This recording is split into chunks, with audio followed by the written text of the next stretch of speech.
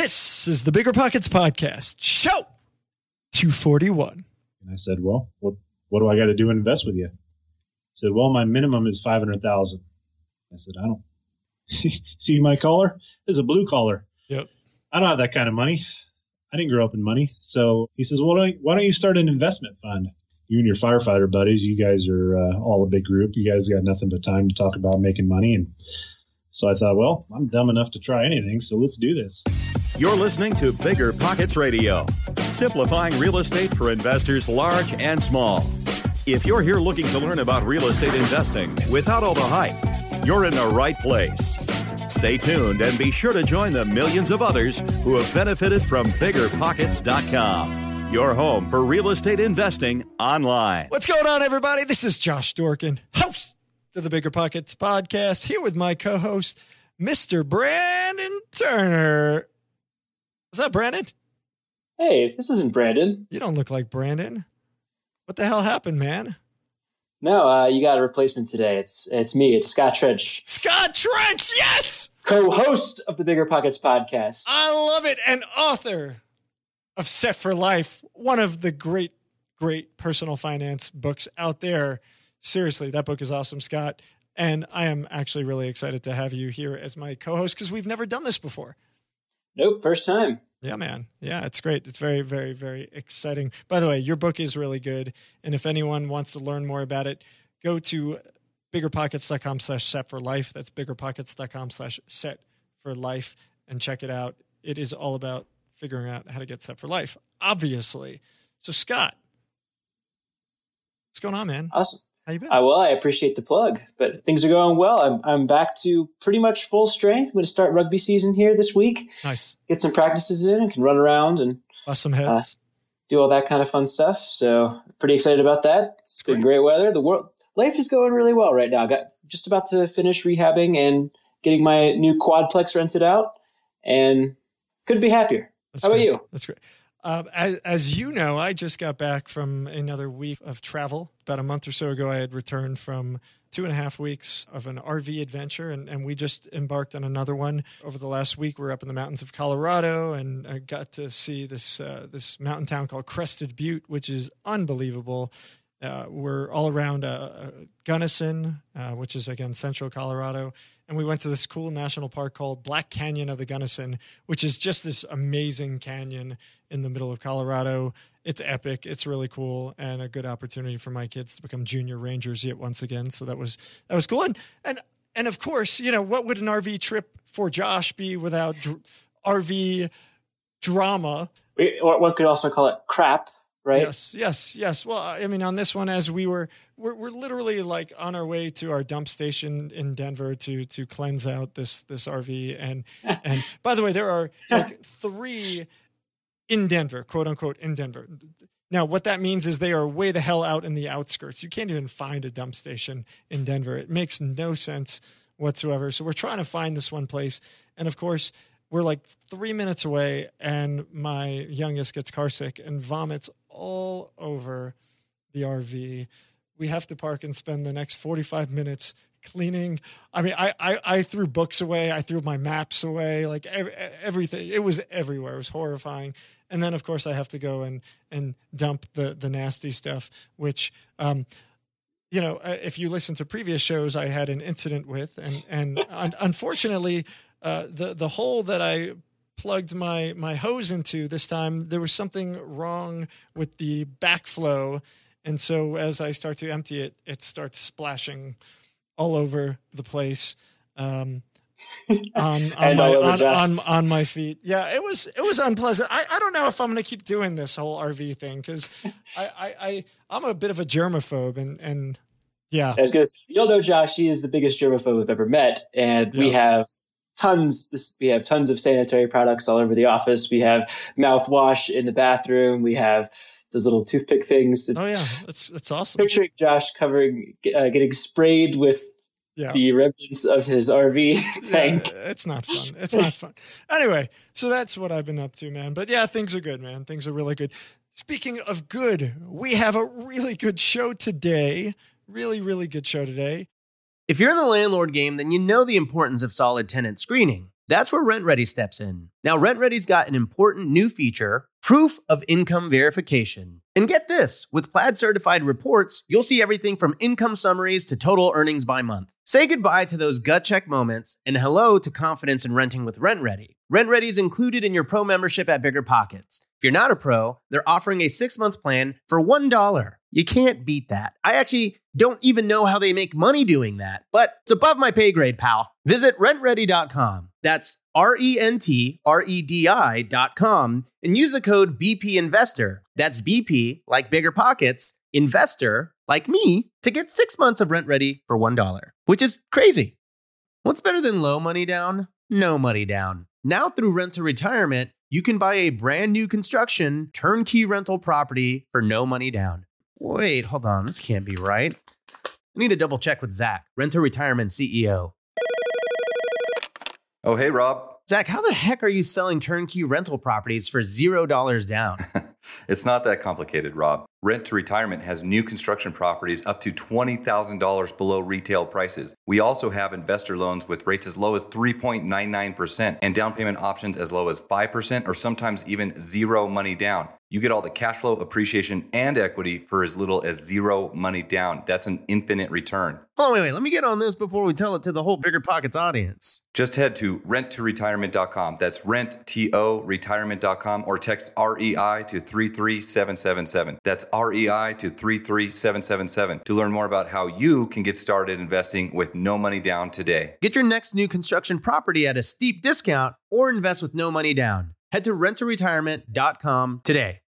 Whenever I used to travel, I would get that creeping feeling that I locked my back door. How do I know my property is going to be safe while I'm away? But not anymore, thanks to Simply Safe Home Security. I'm about to go on a 3-week trip to Copenhagen, but am I tripping about my trip? Nope. With award-winning security and peace of mind from Simply Safe, I don't need to worry. Simply Safe is a super amazing alarm system that I actually installed in my house myself personally in less than 30 minutes. And there's so much peace of mind knowing that there's something in place to protect my homes, my goods, and my John Mayer shrine. Simply Safe systems have high-tech sensors that detect break-ins, fires, and floods, indoor and outdoor cameras to keep watch night and day, 24/7 professional monitoring at less than $1 a day. Plus, Simply Safe professional monitoring agents can even help stop crime in real time by speaking to intruders through the wireless indoor camera.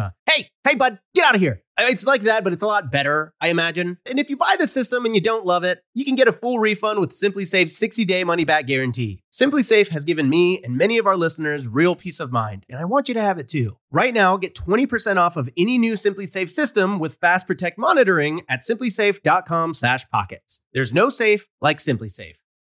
With that said, we totally forgot today's quick tip. So let's do that. Here's today's quick tip.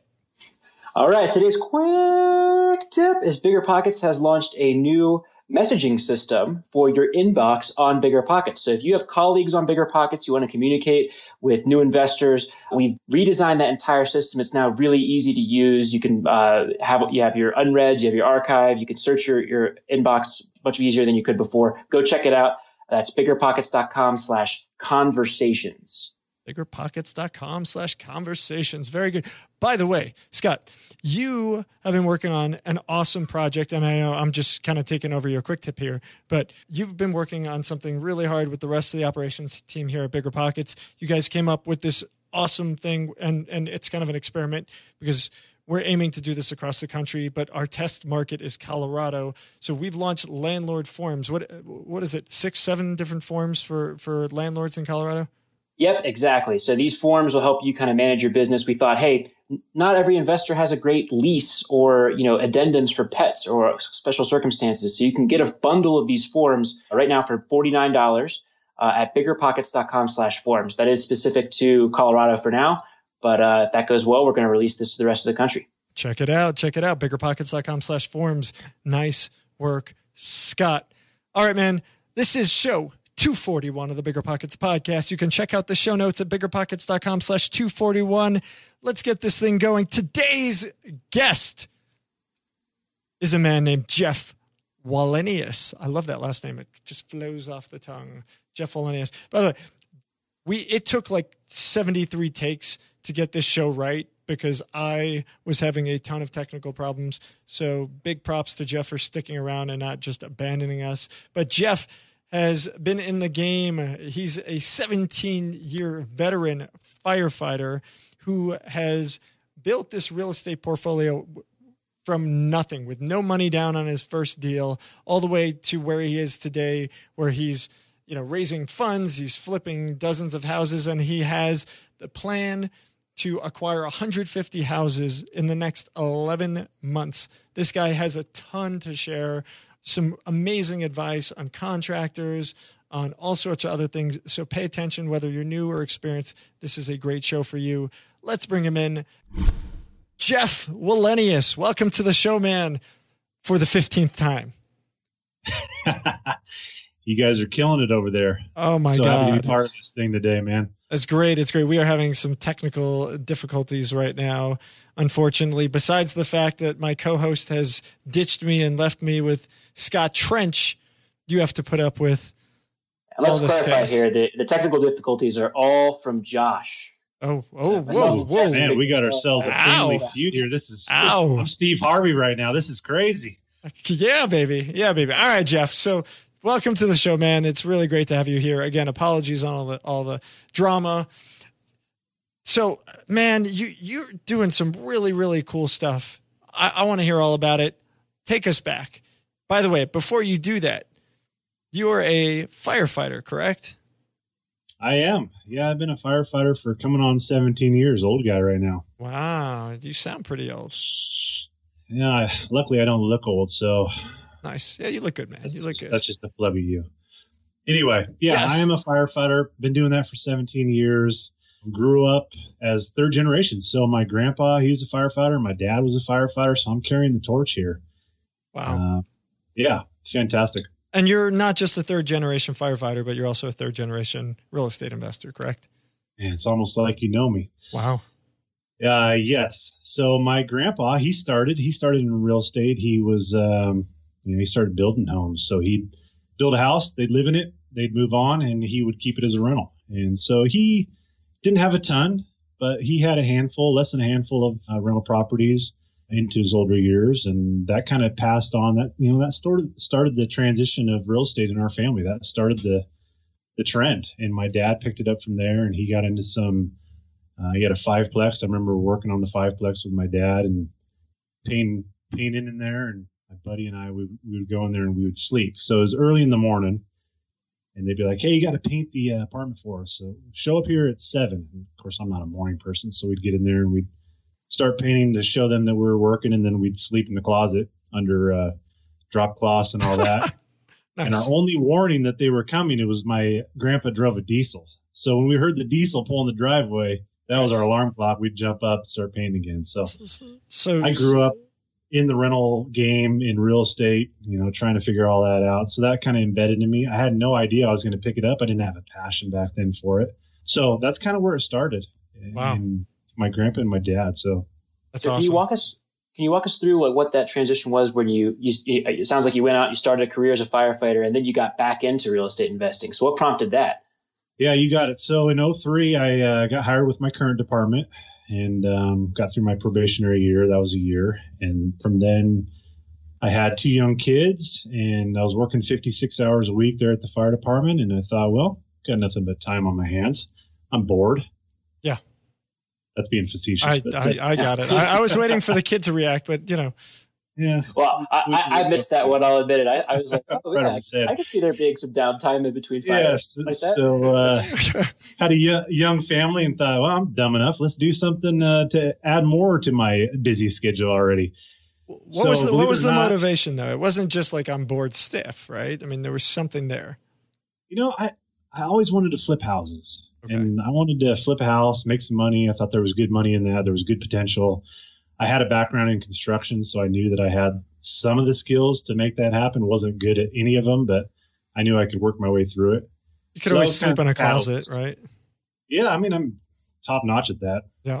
Basically journeyman at that. Yes. So anyhow, believe it or not, I was sitting in the firehouse and over a cup of coffee, I was reading the newspaper. So I transitioned from Garfield into the classified section. And sure enough, here's a house in my area. This is 2005. There's a house in my area for sale. And I don't have any money. I don't know what I'm doing. But hey, that makes sense. It says flip. It says it's a fixer. So it's got to be a deal. So sure enough, I make a phone call, come to find out it's a wholesaler. So I meet him at the house and, they walk through the process and I say, well, I don't have any money. I don't know how to buy this thing. And they say, well, why don't you get a hard money lender? We have a contact for you. Why don't we pass on our contact to you? You call them, see if we can't put this deal together. And I said, yeah, that sounds good to me. So this hard money lender came in and he lent me the purchase. He lent me the rehab. He lent me the money for the payments. I have no idea why. I mean, I was fairly qualified. I fogged a mirror. Nice. But outside of that, I mean, there was no reason for him to give me money. Yeah. So I bought my first flip. That was 2005. And so I'd spend a day at the fire station and that was 24 hours. And then I'd spend the next 48 hours off pulling dog gear and carpet out of these houses and doing all the work myself. And I got to tell you, I was cheap. Because I didn't have any money. I didn't know how to make payments. I had to make the most money out of this house that I could. Right. And so I was rattle canning cabinets. One evening, I rattle canned the gutters. Oh, spray paint. Nice. Came back the next morning. It had all dripped off from the morning dew. Oh. So I was like, well, that was awesome. I'm an idiot. And now, did you fix it? That's the question. Or did you pull one of those like half-ass lipstick on a pig flips? Well, yeah, I would say define fix. But so I'm rattle canning cabinets, and I was so cheap that I didn't even want to buy a respirator to. Oops. So I would hold my breath, spray paint as long as I could, almost pass out. I'd run into the other room, take a deep breath of so-called fresh air, and then run back in. And, so I was trying to save money everywhere. What do you do for living again? Yeah, I know. I don't want to talk about it. We do have masks accessible. Profession in firefighting. Yeah, we do have to wear those masks. How you mention it, man, you're so smart. You're so smart, Scott. I should have known. But I was cheap. So anyway, fast forward, we got that house done. We made a good profit on that property. And I thought, wow, walking out of the title company, I got a great check here. So it's time to reinvest. And the next day I went out and we booked a trip to Vegas and to Mexico, bought a bunch of furniture for the house, and the money went away. Wow. But you know what I did is I invested in my wife. That's the best investment of all. So there you go. It's almost like I set that up. But I invested in my family. I invested in my wife.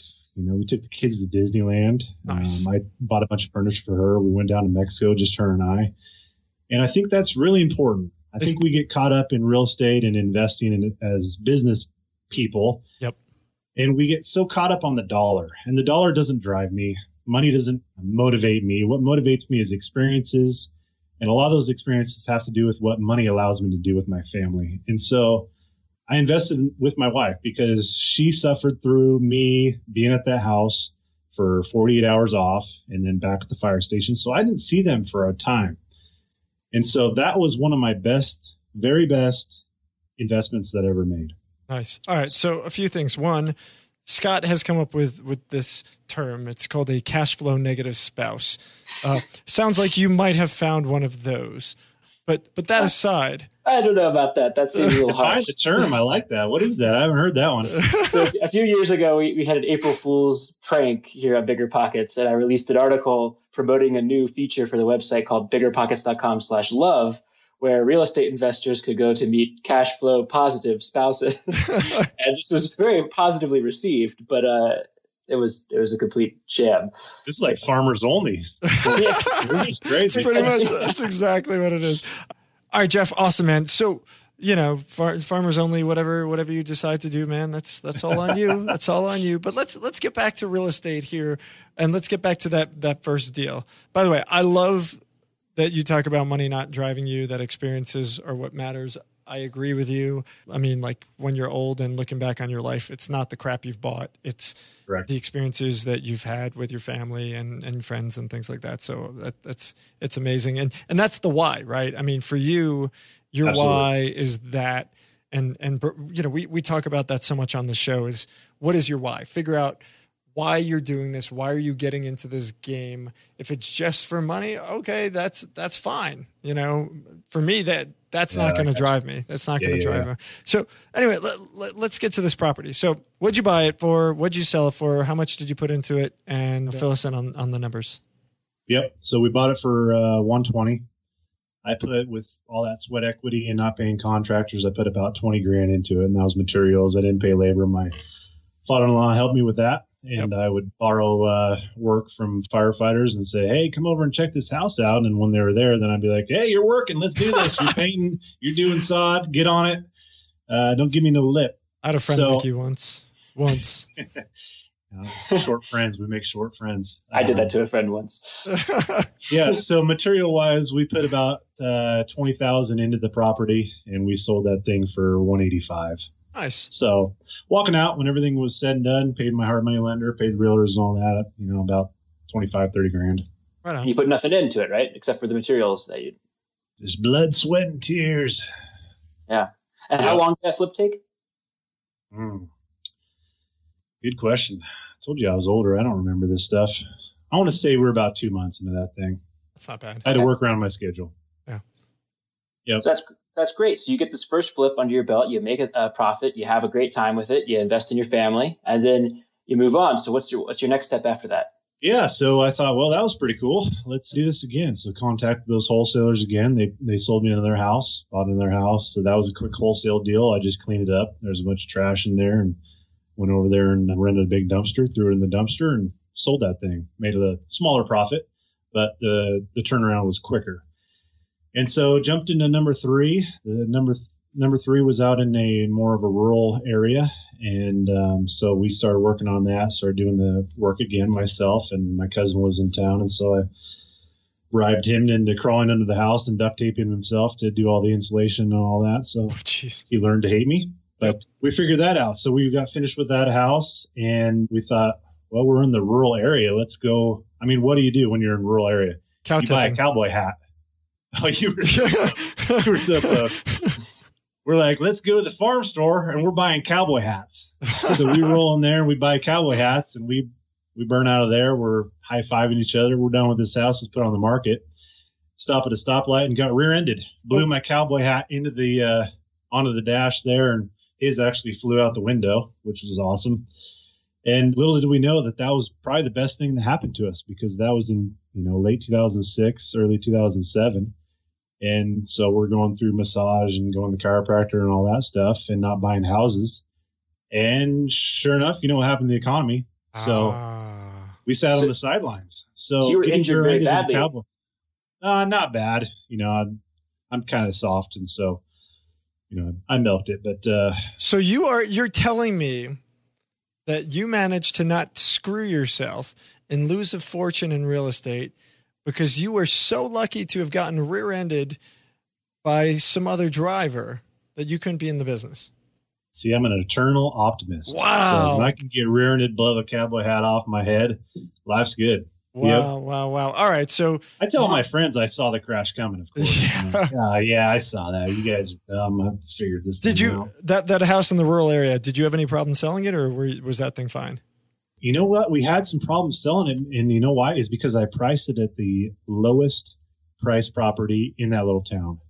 And I learned that that's not the way to go. So we raised the price $10,000, put me up and above some other properties, and I had an offer the next week. So that was are we going to do a quick tip? Because I want to do, you guys are going to do that. Well, this will be your tip. Well, yeah, because this is a great tip. So what you're saying, I think, is you don't actually want to be the cheapest property on the market. You don't want to be the cheapest property, because people will look at that and they'll say, hey, there's something wrong with that property. Why is it priced that low? Why is it the cheapest one that we can find in this little town? It kind of goes along. I have a story with my dad real quick. When he owned real estate in his fiveplex, he pulled out a washer and dryer out of this apartment. They work fine. They're just old. Put them on the curb, put a free sign on them, and they sat there for a week and a half. He went and changed that sign to $15. The next day they were gone. Somebody stole them. So when people see value, that's what makes them move on a property. And I think the same holds true for real estate. If you're the cheapest price, you're saying, hey, that thing doesn't work, or there's something wrong with it. And I learned a valuable lesson with that piece of property. That's awesome, man. Really, really, really good advice. All right. So you're rehabbing, you're getting yourself back in shape. You're going through your massages and the market crashes, the market tanks, and you're sitting on the sideline there. When did you jump back in? Yeah, I jumped back in at about, mid 2011 and started getting the bug again and started saying, hey, let's get back into this game. So I bought a house in my little... Jeff, really quick, sorry. Why? Because I have a sickness. No. Well, it wasn't why did you get back in, but why did you get in then not sooner, not later? Why did you pick that time? Yeah, looking back, I should have got in sooner. But, when the market's picking up and you're starting to see the indicators, especially here on the West Coast, when things are starting to rock and roll, I'm not very smart. And so it takes me a while to realize that, hey, this game's picking back up. It's time to jump on that train again. And so I jumped back on the train. I bought a house in my local market here and started doing all the work myself on that one. I'd gone through the process of going to auction and studying the auctions, and I met some people down there, and I met a guy in particular and bid against him. He beat me out, and I finally was frustrated. I said, hey, I got to pull you aside. How do you do this? What am I doing wrong? How do I jump in this? And from there, that kind of kicked off a relationship and a friendship, and I started riding around with him, and he was a contractor and on all his projects, and I said, hey, we have something here. Maybe we should try to do a project together. And so in late 2012, early 2013, we thought, well, let's buy a project, a flip, and we'll jump in. And from there, it went from one project, and we started doing 10 to 12 a year here locally. Wow. And I was the money guy. I would go out and do all the hard money loans and get the funds together, pay all the bills, and he would manage the rehabs. And it went great. We did a good business here. Awesome. So how did you know that this relationship would work besides the mentorship that he was offering you on the auction side and kind of taking you around? What was it that led you to believe that he would make for a good partner? Well, I think just riding around with him, seeing his projects. Like I said before, I have a background in construction, so I know what projects are supposed to do. I know what they're supposed to be. I know the levels of construction that are supposed to take place. So I felt comfortable with that side of things. And then when he starts telling me what he's getting it for labor-wise and what he's able to manage these things at, I thought, well, that makes sense. We can make money with that because I can go out and work and find deals with his help and his wife's help, who is our realtor. And if you can manage the rehab, you can manage the crews, and you can adult babysit, I'm all in on this thing. So that's when we dipped our toe in the water with one, and, that went so well that we, like I said, we jumped into those further and further processes and got to 10 to 12 a year here locally. Awesome. Awesome.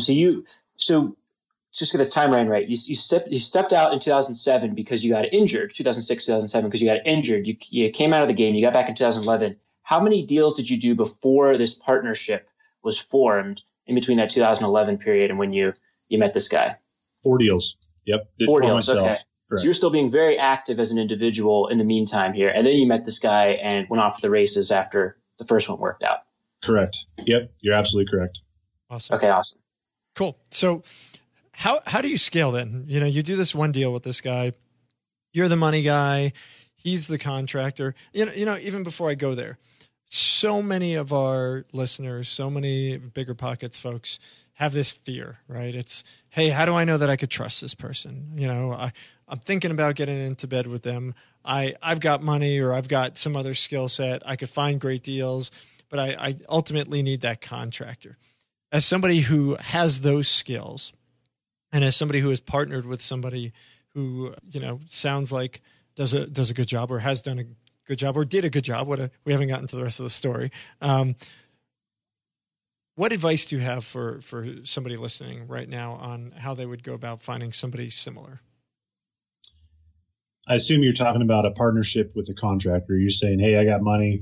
I want to partner with you on okay. A lot of it's about trust. Obviously, in today's age, you have to do your background. I mean, you have to kind of have a history of what they've been doing, what's their morals, and I really go off what people tell me. But for me, it was body of work. I saw his projects. I was able to ride along with him and see, a handful of deals that they had going. I was able to look at the numbers and say, yeah, those make sense. I was able to see him manage crews and how he interacted with people. I think that's key. When you can see how people interact with one another, that's a really good indicator on who somebody is.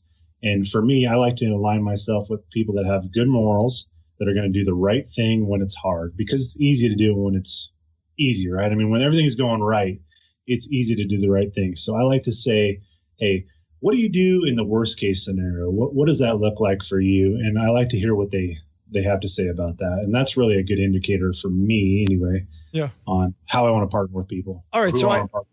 So I find a contractor that somebody told me is good, right?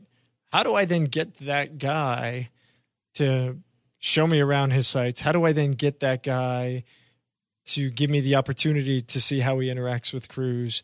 You know, as a new investor, how do I go about doing all that? You know, because contractors tend to be kind of gruff, right? I mean, not to generalize, but it's like, you know, how do they get in there? No, I think that's a great question. That's a fair question. And I'm going to ping off my fire service background here. This is what we call a ride-along. So in the fire department, when there's new firefighters coming up or individuals that want to be part of the fire service, they come and they do a ride-along and they hang out with us for the day. They see what we do. They see our daily routine. And I took that into real estate. And so I would approach contractors. I'd approach this guy at the auction and say, hey, can I ride along with you? And as we get further into my story, I'm going to tell you about another ride along that I did that really catapulted my business. But for me, it's the ride along. And you say, hey, can I come hang out for the day? I want to see your projects. I want to see what you do on a daily basis. And if they are not willing to do that, then you move on. You go to somebody else, because there's plenty of guys out there or gals that will do that for you, that will show you complete transparency of their business and how they operate and how they interact with people. And I think that's very important. I love it. I've experienced a similar thing in my real estate investing here, is just if you take an interest in what someone else does for a living, they are often, not always, glad to show it off and give you as much detail as possible. A lot of folks on Bigger Pockets, they chime in on Bigger Pockets all day long because they like talking about this stuff. They don't have another person to talk about it with in their local, in their circle of family and friends. So you're absolutely correct. And you can tell when people are passionate about what they do. I mean, Josh, I don't know. Do you have kids? I have 3. Yeah. So when we talk about our kids, I have 3 as well. You know, we light up, right? If we talk about something that we're not very passionate about, hey, let's talk about ditch digging, and you won't see any energy from me on that. But if you ask me about my family, you ask me about my kids, I light up. Same thing with your passions, right? So if you go to a contractor and you say, hey, tell me about what you're doing. What kind of business do you run? And if they light up and they talk passionately about construction and they're excited to go to the jobs and they're excited to work for you and work with you as a partnership, that's somebody you want to hitch your wagon to. Yeah. This is awesome. I love that. I love it. I love it. I love it. All right. So you got this partner, you guys are crushing it, 10 to 12 a year. Now, are you only flipping houses? Do you guys start to expand into other property types? And obviously, you know, flipping, it kind of becomes a bit of a job. So, you know, A, how do you scale? And B, are you looking at other strategies, starting to build a portfolio? To tell us a little bit about that. Yeah. So, you know, we're plugging right along. We're doing some great stuff, all single family. That's, so we're wholesaling some deals, and the majority of them we're rehabbing and seeing those through the whole entire project. So in probably late 2014, 2015, I start thinking, you know, flipping is great, but when you stop flipping, the money ends. So I want to create generational wealth for my family. And so I need to build a rental portfolio. And I built a couple rentals that we had it flipped and bought my partner out and did that. And those are great. You know, that's the typical Burr strategy. But I wanted that long-term wealth. And so I started looking West Coast, and it's very difficult to make any property cash flow here locally. Yep. It's just, the price is just so high. It's stupid. And where are you, by the way? I don't think we mentioned that. Yeah, I'm just south of Portland. Awesome. Portland, Oregon. Yeah. Cool. Sunny Portland for 2 months out of the year. Yeah. I don't want to talk about it. You make me cry. So I started looking elsewhere, and lo and behold, let's do some homework. Where can I invest that makes sense? And what do I happen upon? Bigger Pockets. You know, doing some homework, Bigger Pockets pops up. And so I start doing some homework on that, and I learn about turnkey investing. And this is a new term to me. So I started doing some research on that. And if I can rewind a little bit, my realtor that had been kind of finding these deals for us, he said, "Hey, I'm buying houses in Philadelphia." And I said, "You're an idiot. That doesn't make any sense whatsoever. You're not out there. Right. You don't know who you're dealing with. You're a knucklehead. I can't wait to see you lose your money." Well, you're a nice guy. I don't wish any harm upon anybody. Yeah. That came out bad. Yeah. Anyhow. Yeah. I'm scared, man. I mean, hopefully they never hear this. Says the firefighter. Yeah. Anyway, so that's all good. Moving on from that. So he tells me about this, and like I said, I'm like, I'm not buying that. And I start doing more and more homework, and I'm learning more about investing. And I come back to him and I say, "Tell me more. Let's sit down for coffee. I want to hear about these deals. What are you buying them for? What do they rent out at? What's your exit strategy? What are we looking at here?" So he gives me this long diatribe on all his properties, and I'm thinking, man, those numbers make sense. You can't touch those out here on the West Coast. So let's do some research. So I jump in, like I said, Bigger Pockets, and start doing research on Turnkey and Philadelphia and Midwest markets. And who do I come across that's in my local market? Jay Heinrichs.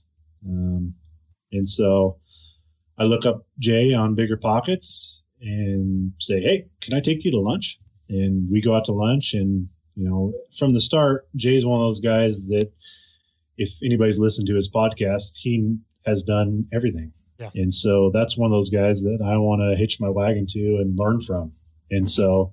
And for everyone interested in listening to that podcast, that's Bigger Pockets podcast number 222. Nice. Biggerpockets.com/show 222.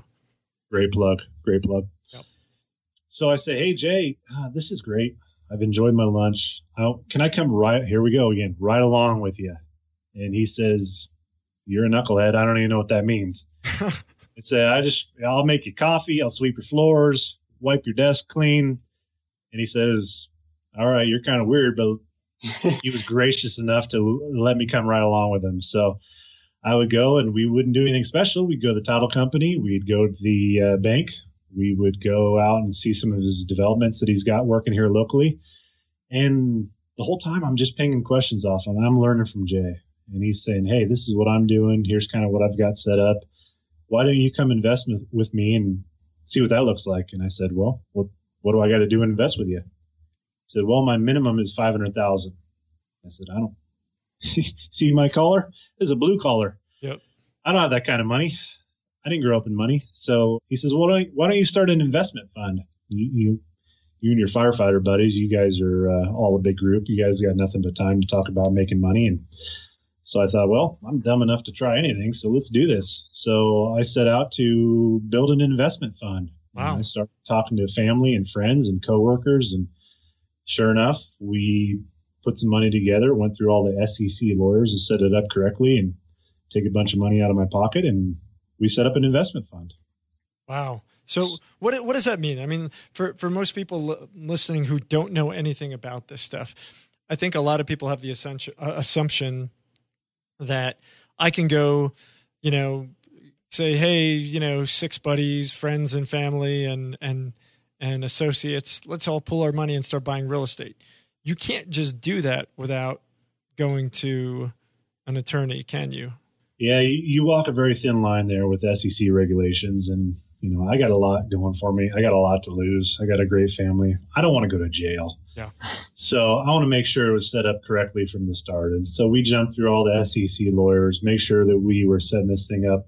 This is because you're creating a correct. fund. I mean, if it was like you Correct. and your brother. Yeah, I mean, if you're grabbing your buddy and saying, "Hey, let's buy real estate," no problem there. Yeah. But when you're bringing in other people's money and you're creating a fund to invest in real estate, yeah, there's absolutely 100% avenues that you have to go through to make sure that that's set up properly.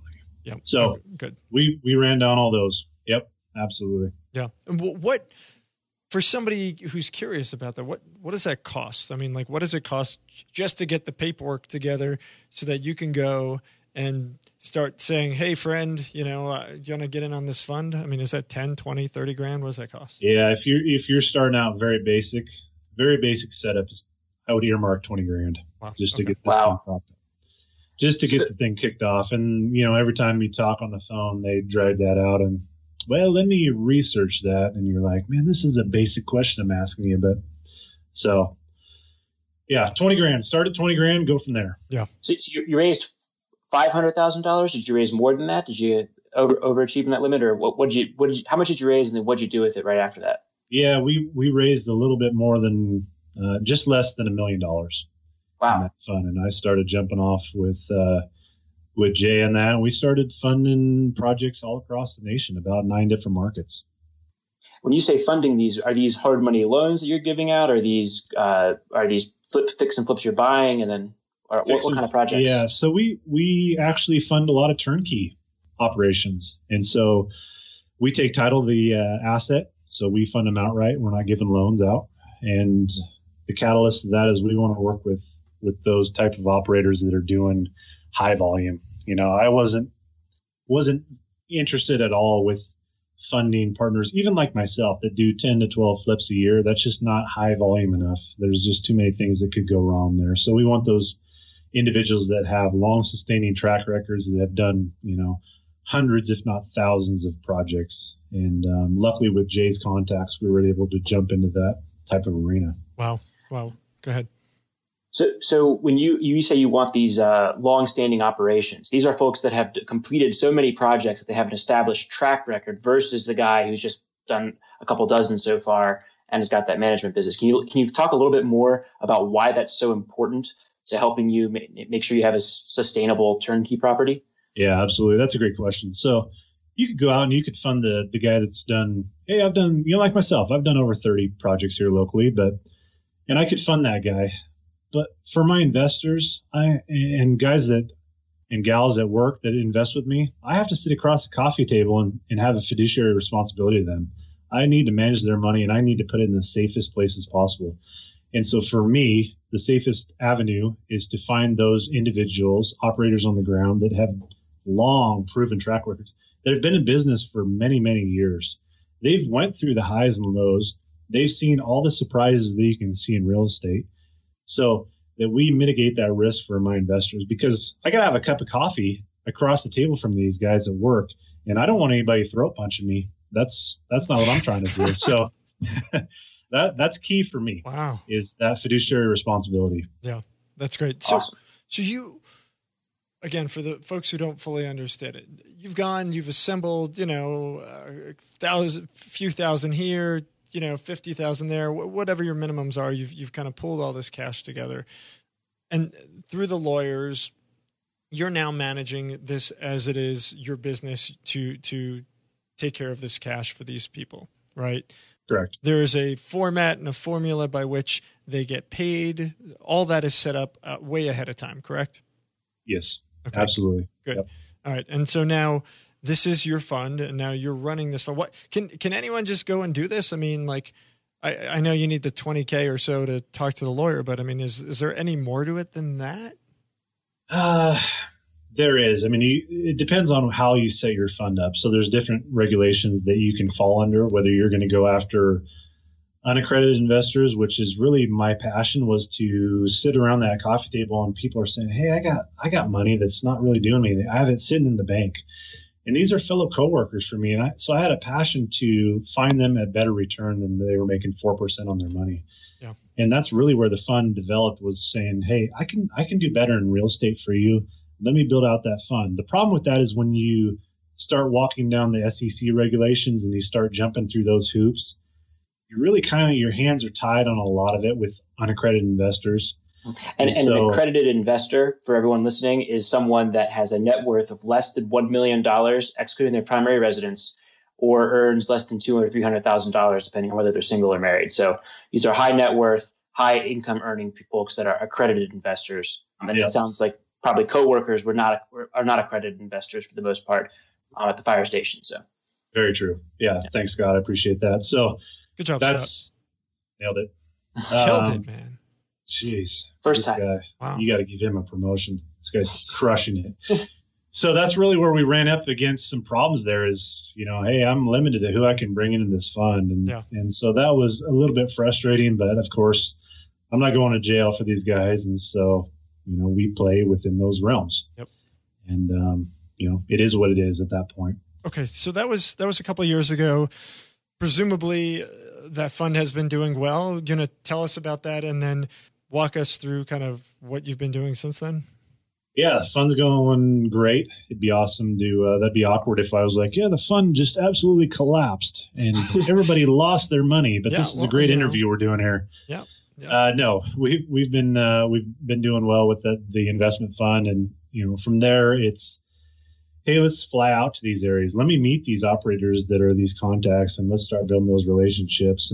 And so that's what we started doing. I started flying out and meeting these operators and trying to move into different markets across the nation and building out my own thing. I don't want to just piggyback off of what Jay gave me. I want to provide value to the team as well. And so that's kind of where we went.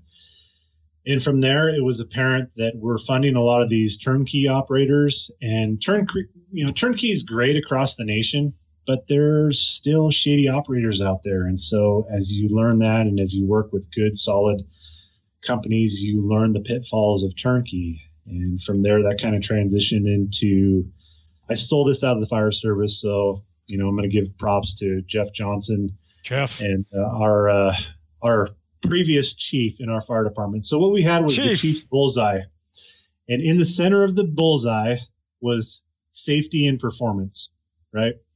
So now the second ring out from that was customer service, and from there the final ring in this bullseye was professionalism. And I was like, that's perfect. I mean, that's perfect for real estate investing, right? So safety and performance, I mean, that's our bullseye. Yep. If we can find investors and if we can provide them safe assets to invest in, where we mitigate as much risk as possible, it's real estate. There's always risk, but we can mitigate as much risk as possible. That's a good investment. And if we can have performance in that inner ring as well, and we can perform at the top quality and provide the best service to them and their assets perform, hey, that's what we're looking for. The outer ring from that is customer service, right? Going above and beyond. And that's what we pride ourselves with our fire district, is that we try to go above and beyond. Somebody falls off their roof when they're blowing leaves out of their gutter, we go up and we finish the job. We finish mowing the lawn. Oh, wow. We do those things above and beyond. And I really wanted to take that into the investment world and say, hey, let's go above and beyond. Let's wow people with what we can do for them. Hey, let's provide a great return, but also give them complete transparency into how to make money in real estate. And even if we don't make a dime on them, they're not going to lose money because they went out and worked with a shady operator. I want to make sure that happens every time. Yep. And from there, the outer ring is professionalism. Let's make sure that we're professional. That's hard for me because I like to have a good time. Yep. But so I separate that dynamic. It's a very professional interview, by the way. Feels very professional. Yes, if very, I talk very professional. If I talk in a lower tone, does that make me more professional? So I don't even know where we're going. Don't worry about it. I've got a question. I'm going to just cut you off because I love the bullseye. I think the whole thing is awesome. It's great. Here's my question. You said, it's great for people to avoid. There's pitfalls of turnkey. If I'm looking at turnkey, and by the way, for those people who don't know, what is turnkey? Turnkey is just buying these properties that have already been rehabbed with tenants in place and management in place. Typically, I think different people have kind of different definitions. But what are the pitfalls of turnkey, and how does somebody, typically for a passive investor, that those tend to be the folks who are looking for them mostly, but how does somebody vet a turnkey operator? How do you make sure that they're doing safety and performance, good customer service, and professionalism? Oh, man, look at you. Chief's bullseye. So proud. Rattled it off. Chief. So here's how you vet a turnkey. They have to have a long sustaining track record. I mean, you have to know, hey, tell me about your projects. Look them up online. What's your success rate? The other big thing, and there's more to it, but I'm going to go briefly over this stuff. You need to have a turnkey operator that has property management vertically integrated. If they don't own property management, it needs to be so very closely vertically integrated that it's not even funny. And that's a big sticking point because they can do shoddy rehabs. They can place the first tenant in there that follows a mirror, bad tenants, yep. And then they sell the property and they turf it off to a third-party property manager, and their hands are washed. They're done. And so you really want to keep that accountability with that turnkey operator, that they are answering for any shoddy repairs, that they're answering for any tenants that don't make sense or are bad tenants. And so that's really one of the big pitfalls. And the other big one is make sure you're not investing in war zones. You're not buying those properties that are $20,000 turnkey. You have to do the math. You got to do the math. I said bath. You got to do the math backwards on those properties and realize that if they're selling it to you for 20, they're making a profit. Yep. So how much rehab did they do? Yep. And what did they buy it for? I mean, if they bought it for $5,000, you can imagine the tenant class that we're getting in that property, and you can imagine the area that it's in. So a lot of people, especially on the West Coast, it's easy to do. We look online and we say, holy smokes, you can buy a house for $30,000. Turnkey, rent ready. Well, that's not a sustainable market for an out-of-state investor. If you're local and you can manage it day to day, maybe. But for an out-of-state investor, not an appropriate investment. Yeah. So I got a question for you. Why don't you just find the best operator and invest solely with that person, in your opinion? Or it sounds like you spread out and cover a couple different markets. Is that assumption correct? You're talking about me personally or an investor? Your fund, yeah. Yeah, you want to diversify, right? So, we had a very good example of that. We had a property that we worked on in Florida there with one of our operators, and hurricane, I think it was Matthew, came through there. Did a little bit of damage. Luckily, we were lucky. That's like a double positive. Yeah. And we didn't suffer a ton of damage on that thing.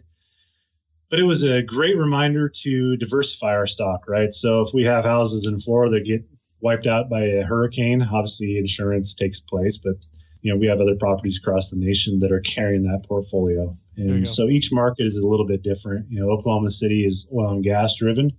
So what happens if oil and gas goes down? Well, we have other markets that carry our portfolio and make sure we get our money back to our investors. That's absolutely paramount.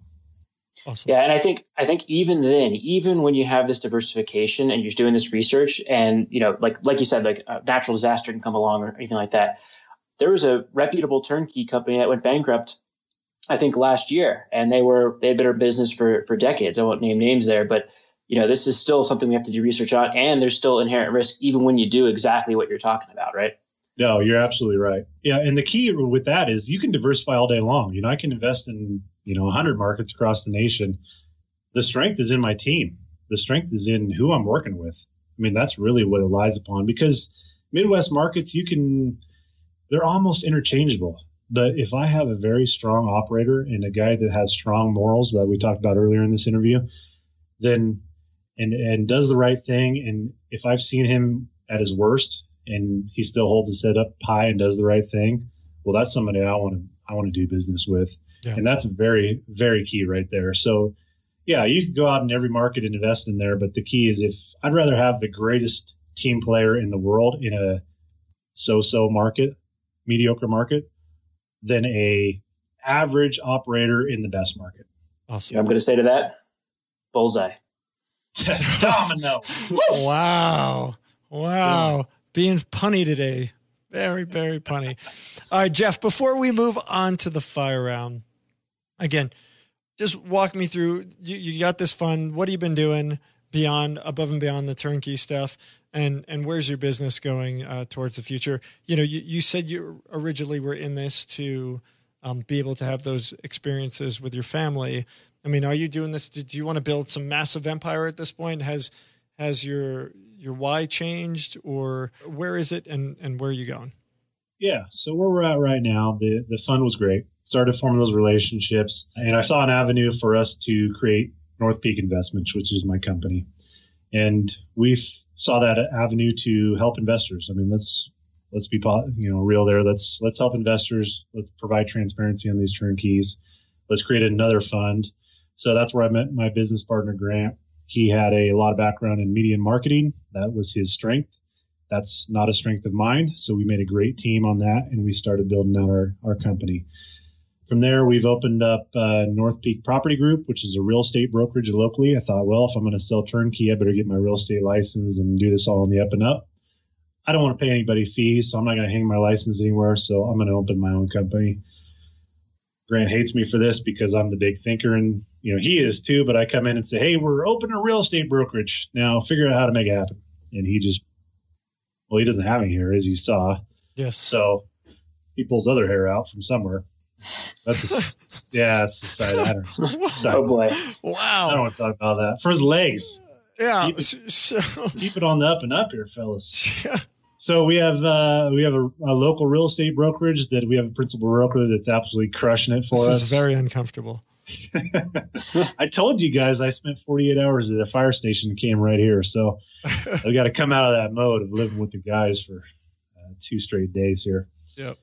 And that's where we're at. We're bringing in investors. We got a great thing going. I'm building out my personal rental portfolio now. I've got a goal to have 150 houses by June 1st of next year. And nice. We're rocking and rolling. Awesome. Wow. It's awesome. So, by June 1st. And what are you at now? We're closing our first 10. We're just kicking off. Closing our first 10 here this month. So you are planning on bringing in 150 houses into your portfolio in the next 11 months. You got it. Wow. So I'm nervous when you said that. Yeah, that's pretty serious, man. Especially, given that that's a huge leap at this point, isn't it? It is. But again, I'm going to go back on partnerships. I have a fantastic partner and, boots on the ground. Cool. That does unbelievable business. And so I'm very, very blessed to be a partner with him. And, that without that, obviously that number is absurd. Yeah. So without him, not even close to being possible. But you've been laying this framework, this groundwork for years, literally years, and working hard, meeting great people, finding people of high integrity around the country. So you have great resources behind you and a great reputation, sounds like. So I'm sure you'll be able to do it. I got you full now, Scott. Yep, I like it. No, it's a process. This has all been a process. If you had asked me 10 years ago if I'd be right here, I would have said no way. But you dream big and you put those goals out there, and here we are. I love it, Jeff. So reach out in June of next year and let us know where you're at. You got it. Maybe we'll do a follow-up. We'll see how it goes. All right, man. Well, thank you so much for sharing. I think it is time for the world famous Fire Round. It's time for the Fire Round.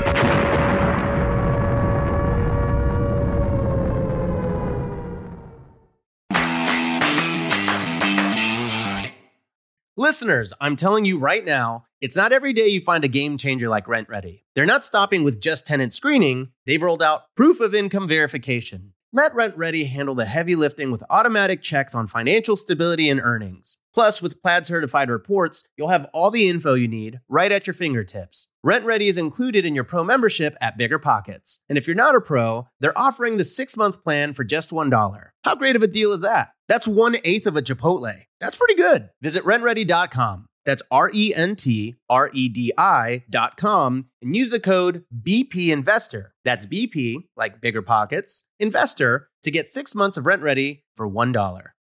We're always looking for ways to improve, searching for better. But when it comes to hiring, the best way to search for better is by matching with quality candidates. If you need to hire, you need Indeed. Indeed is your matching and hiring platform with over 350 million global monthly visitors, according to Indeed data, and a matching engine that helps you find quality candidates fast. Ditch the busy work. Use Indeed for scheduling, screening, and messaging so you can connect with candidates faster. And Indeed doesn't just help you hire faster. 93% of employers agree Indeed delivers the highest quality matches compared to other job sites, according to a recent Indeed survey. Leveraging over 140 million qualifications and preferences every day, Indeed's matching engine is constantly learning from your preferences, so the more you use Indeed, the better it gets. Join more than 3.5 million businesses worldwide that use Indeed to hire great talent fast. And listeners of the show will get a $75 sponsored job credit to get your jobs more visibility at Indeed.com/biggerpockets. Just go to Indeed.com/biggerpockets right now and support our show by saying you heard about Indeed on this podcast. Terms and conditions apply. Indeed.com/biggerpockets. Need to hire? You need Indeed. Whenever I used to travel, I would get that creeping feeling that I locked my back door. How do I know my property is going to be safe while I'm away? But not anymore, thanks to Simply Safe Home Security. I'm about to go on a 3-week trip to Copenhagen, but am I tripping about my trip? Nope. With award-winning security and peace of mind from Simply Safe, I don't need to worry. Simply Safe is a super amazing alarm system that I actually installed in my house myself personally in less than 30 minutes, and there's so much peace of mind knowing that there's something in place to protect my homes, my goods, and my John Mayer shrine. SimpliSafe systems have high-tech sensors that detect break-ins, fires, and floods, indoor and outdoor cameras to keep watch night and day, 24/7 professional monitoring at less than $1 a day. Plus, SimpliSafe professional monitoring agents can even help stop crime in real time by speaking to intruders through the wireless indoor camera. Hey, bud, get out of here. It's like that, but it's a lot better, I imagine. And if you buy the system and you don't love it, you can get a full refund with SimpliSafe's 60-day money-back guarantee. SimpliSafe has given me and many of our listeners real peace of mind, and I want you to have it too. Right now, get 20% off of any new SimpliSafe system with Fast Protect monitoring at simplisafe.com/pockets. There's no safe like SimpliSafe. Brandon, Scott, why don't you kick this fire round off? All right. Well, this first one, I'm actually interested. I thought at first it was going to be a gimme, but I'm actually interested to hear what you think. So, are remote rehabs considered too hard or difficult or risky to undertake, even for seasoned pros like you? The poster of this question was not. Or can they be reasonably mitigated by hiring a good, trustworthy project manager? And I'll piggyback on that and ask, are you doing these rehabs yourself for the most part? Or are they almost all turnkey, ready to go properties? No idea. Next question. All right, next question. Why did we bring this guy on the podcast? Remote rehabs. Man, that is a slippery slope.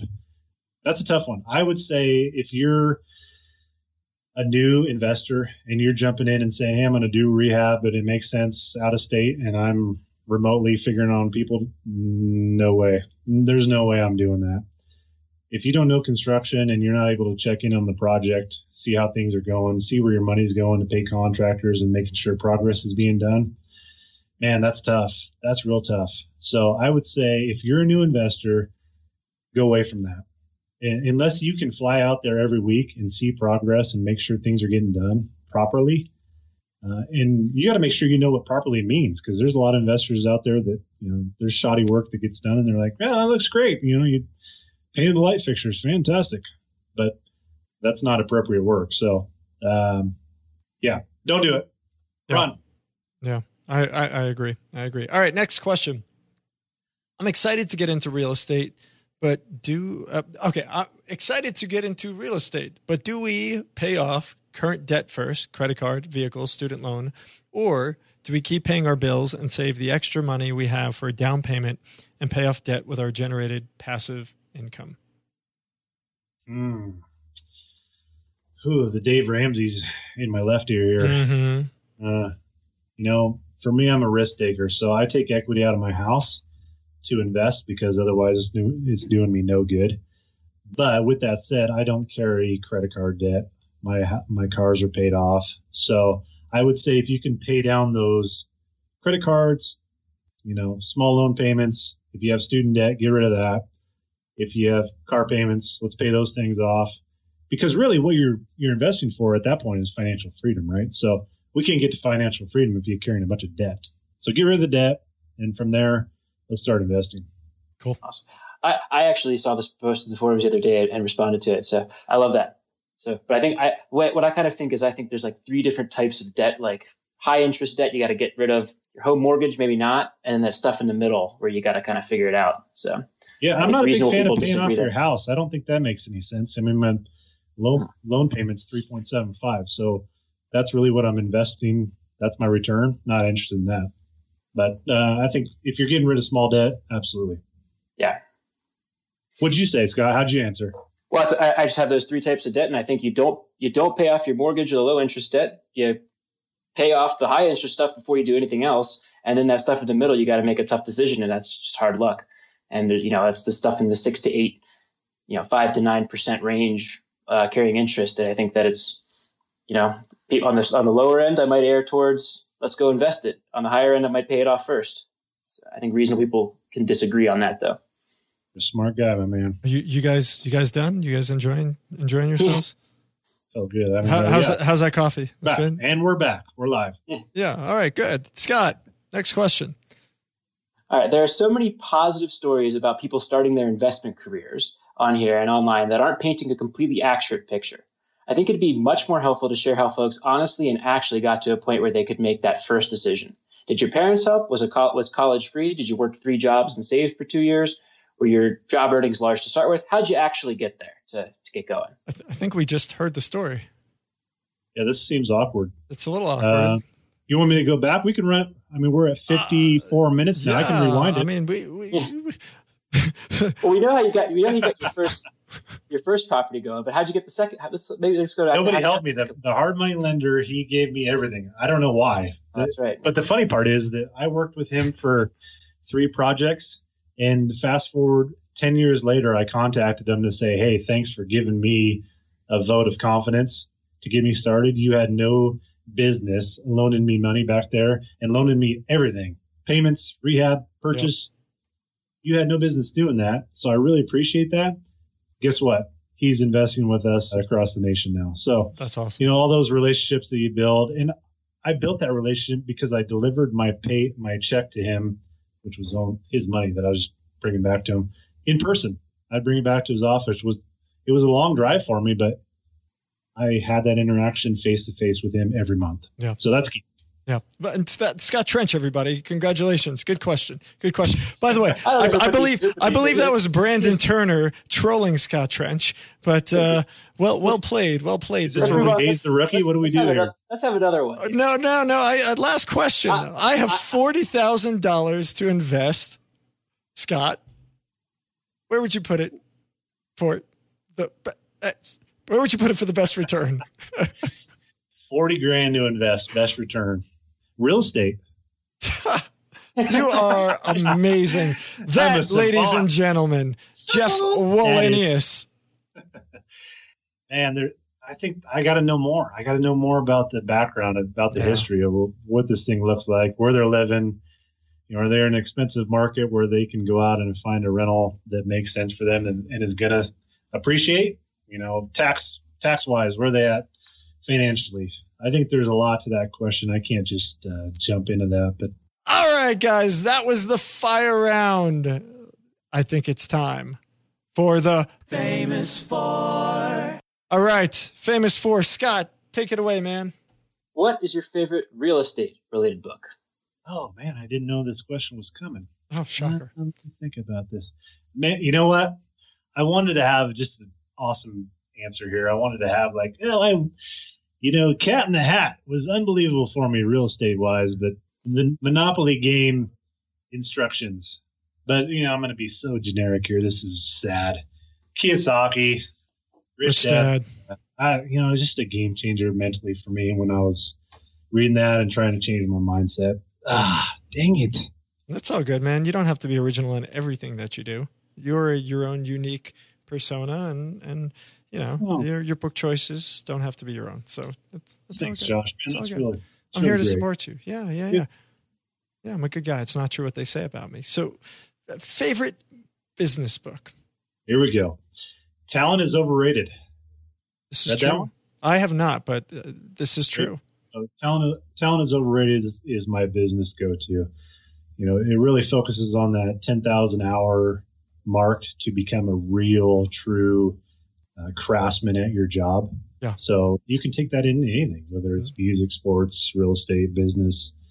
I love it. The book's fantastic. There's a lot of key points in there to learn from, and puts it all in perspective that these guys that are successful, name the business or name the sport or name the music. Yeah. They didn't just have innate talent that they just all of a sudden were fantastic. It takes prime commitment to that study and that field and tons of practice. So real estate's no different. Yep. This is true for me too. I have no talent at anything. I just kind of get by on my quick wit and, good looks. Well, we share that then. We're blood. Yeah, yes. We are, man. Totally. Thanks, totally. Yeah, brother man. All right. Next question. Hobbies.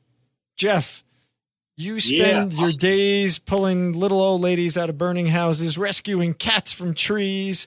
You spend the rest of your days flipping houses, building portfolios, managing people's money. Do you even have time to do anything fun? You have kids, right? Besides Disneyland and furniture. Yes. Cats from trees. You ever seen a dead cat in the tree? No. That's why we was telling somebody, you ever seen a dead cat in a tree? We're not getting the cat out and claw my face off. Get out of here. Anyhow, hobbies. We got a boat. We go boating. Love to travel. Like I said before, I love experiences. I love new experiences. So family, we love going places we've never been, exploring, showing the kids different areas of the country and teaching them not just out of a history book, but actually showing them history. And, that's, for me, it's family. I have a beautiful wife and 3 unbelievable children. I love it. I love it. Scott and I were talking about our trip before the show. We just got back from an RV adventure again. So with the 3 kids. So yeah, I get it, man. Totally get it. That there's an RV, Clark. Yeah. All right. Josh hasn't had the highest success rate with his RV trips, but they're successful. There's just, there's things happen. Anyone who has one knows this. This crap is happens. I went through that this summer. I had just a comedy of errors on my first camping trip this year. Yep. We ain't got time for that, though. No, we ain't got time for that. Scott, next question. What sets apart successful investors from those who give up, fail, or never get started? Communication, without a doubt. Communication. And for me, it's being able to not only talk, so to be able to communicate to everybody, right? So walking in, and I think this is huge in today's society, that I look at my kids and they're on Snapchat and Twitter and Instagram, and that's how they communicate. That's not how I grew up. I grew up, you're riding your bike over to your buddy's house and you're talking face to face. I think, especially in today's age, that we've lost that communication. I was in Safeway the other day and I look in front of me and I look behind me and everybody's on their phone. Nobody's talking. Yeah. And not that I wanted to talk with them, but we've lost that. And, the big part of communication is listening. And I took a psychology class, a lot of years ago, and they said listening was, like X amount of communicate. I don't know. I wasn't listening. Did you stay at a Holiday Inn Express? Are you like a listener expert now? Yeah. I did sleep at Holiday Inn Express. So listening is huge. So to make this a long story short, to be able to listen, identify a problem, and to be able to solve that problem. That is what sets people apart. I love it. All right, Jeff, before we let you go, man, where can people find out more about you? I feel like you might have wanted to plug earlier. And so, why don't you plug now? How do they Now's reach the time? This is it, man. All right. You can find me, northpeakinvest.com. Email me. I'm on Instagram. I'm on Twitter. I'm on Facebook. I'm on all those things. And then I've come across this unbelievable space for interacting with people across the nation. It's called MySpace. Yes. You guys on that? Oh man, crazy. Pimp my profile. Might be. Yeah, I might want to go back and You're so young. Delete that profile that probably still exists. Yeah. I'm friends with Tom still. Anyway, there's that's how you find me, and I'm happy to field phone calls. I want to make sure that everybody's successful, that nobody gets taken advantage of in real estate. So my phone's gonna be ringing off the hook, but we'll make it happen. Yeah, and we can also find you on Bigger Pockets, of course. So I am there. We will link to all those places. Jeff, thank you so much for coming on the show. Lots of luck going forward. Please go get some sleep. And good having you on the show, man. Hey, thanks for all you guys do. Thanks for putting this together. And above all, thanks for having me on the show. Really appreciate it. All good. Thanks for coming. All right, guys, that was Jeff Wallenius. A big thanks to Jeff. Dude, that was a great show. I love the whole thing about the ride-alongs with the contractors on how to find them. I thought that was fantastic. Yeah, I thought it was fantastic that he had his set of criteria that he built his business on too, which was that bullseye: safety and performance, customer service, and professionalism. Really liked what he's built there. He's clearly worked hard and built something very awesome. Yeah, it's great. Cool show. Lots of good tips. So, Scott, we're going to get you doing some bagpipes? Maybe one day, but I will not be wearing that kilt. No, so you can't hang, man. You're not comfortable enough. Yeah, I don't know what happens under that kilt. So that's the other part of No, nobody ever wants to know what's under the kilt, man. And if you do, wear something underneath, please. But no thanks. Yeah. So. Awesome. Dude, well, listen, great show. And I'm so psyched that things are going well on this fourplex for you. I know it's your third property. I think it's amazing. It's exciting to see the fruits of your work, man, this house hacking and all these strategies and everything that that you've kind of put into Set for Life come to see it to fruition, and the reality of it, the frugality, everything that you do is paying off, and it's amazing. So nice work and great show, man. Thanks for taking over from the big guy. Awesome. I appreciate it. It was awesome to be a co-host. Yeah. All right, guys. This was show 241 of the Bigger Pockets podcast. You can check out the show notes at biggerpockets.com/show 241. I'm your host, Josh Dorkin, signing off. You're listening to Bigger Pockets Radio, simplifying real estate for investors large and small. If you're here looking to learn about real estate investing without all the hype, you're in the right place. Be sure to join the millions of others who have benefited from BiggerPockets.com, your home for real estate investing online. It's time for the Random Five. All right, guys, this is a new segment, not that new anymore, that we do. It is called The Random Six. We ask you 6 random questions, and we'd love to learn a little bit more about you. So the first question is, what would you do if you won the lottery?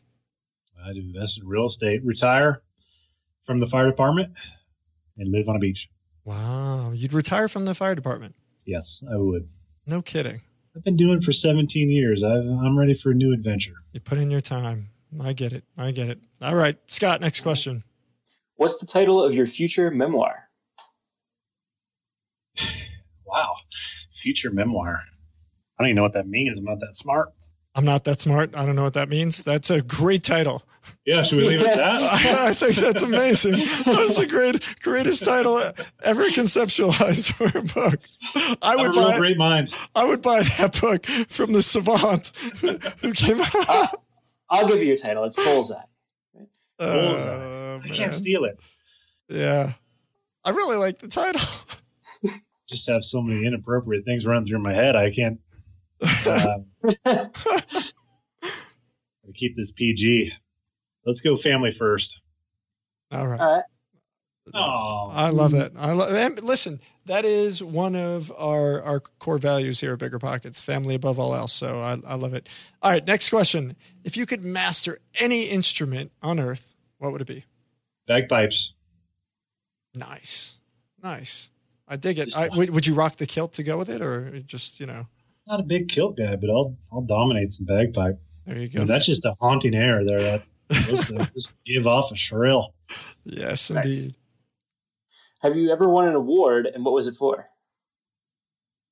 Awards. I've won sports awards back in the day. No awards. Nope. All What right. sports awards? Oh, growing up, everybody gets a trophy. No, that's today, not when you were growing Oh, up. that's today, not when I was growing up. That's right. Maybe I did actually. I actually earned those awards, I guess. Yeah, man. Pat yourself on the back for that, figure Flag skating. football, I was dominant. Figure skating, gymnastics. What else were you good at? Football back then. Like football. Oh, yeah, all that stuff. Yeah. All that stuff. Nice. I'm a natural talent. Yes. They say talent's overrated, but Yeah. All right. Next question. Are there any household chores that you secretly enjoy? Which ones and why? no. No, I don't. I don't like household answer. chores. We at the firehouse, we got chores every day we got to do. The one I like the least is mopping. Yep. So we play a card game to see who's going to do the house duties, and if I lose, I always get mopped because they stick me with it because they're a bunch of jerks.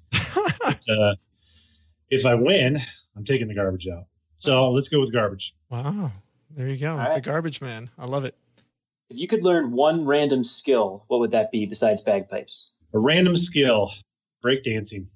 Ooh. So every year All right. we have a union formal with our fire department.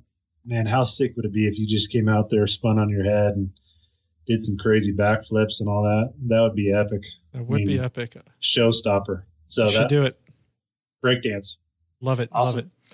Awesome. Thanks, Jeff.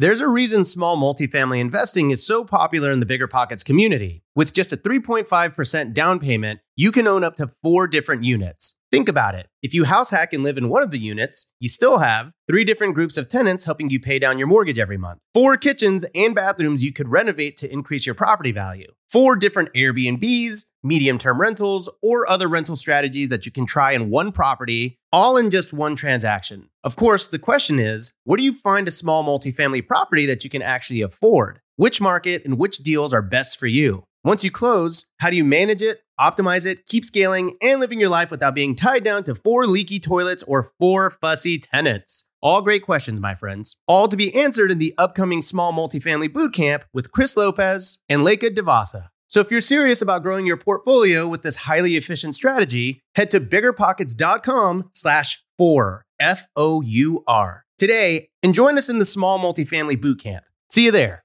The content of this podcast is for informational purposes only. Past performance is not indicative of future results, and all host and participant opinions are their own. Investment in any asset, real estate included, involves risk. Use your best judgment and consult with qualified advisors before investing. Only risk capital you can afford to lose. Bigger Pockets LLC disclaims all liability for direct, indirect, consequential, or other damages arising from reliance upon information presented in this podcast.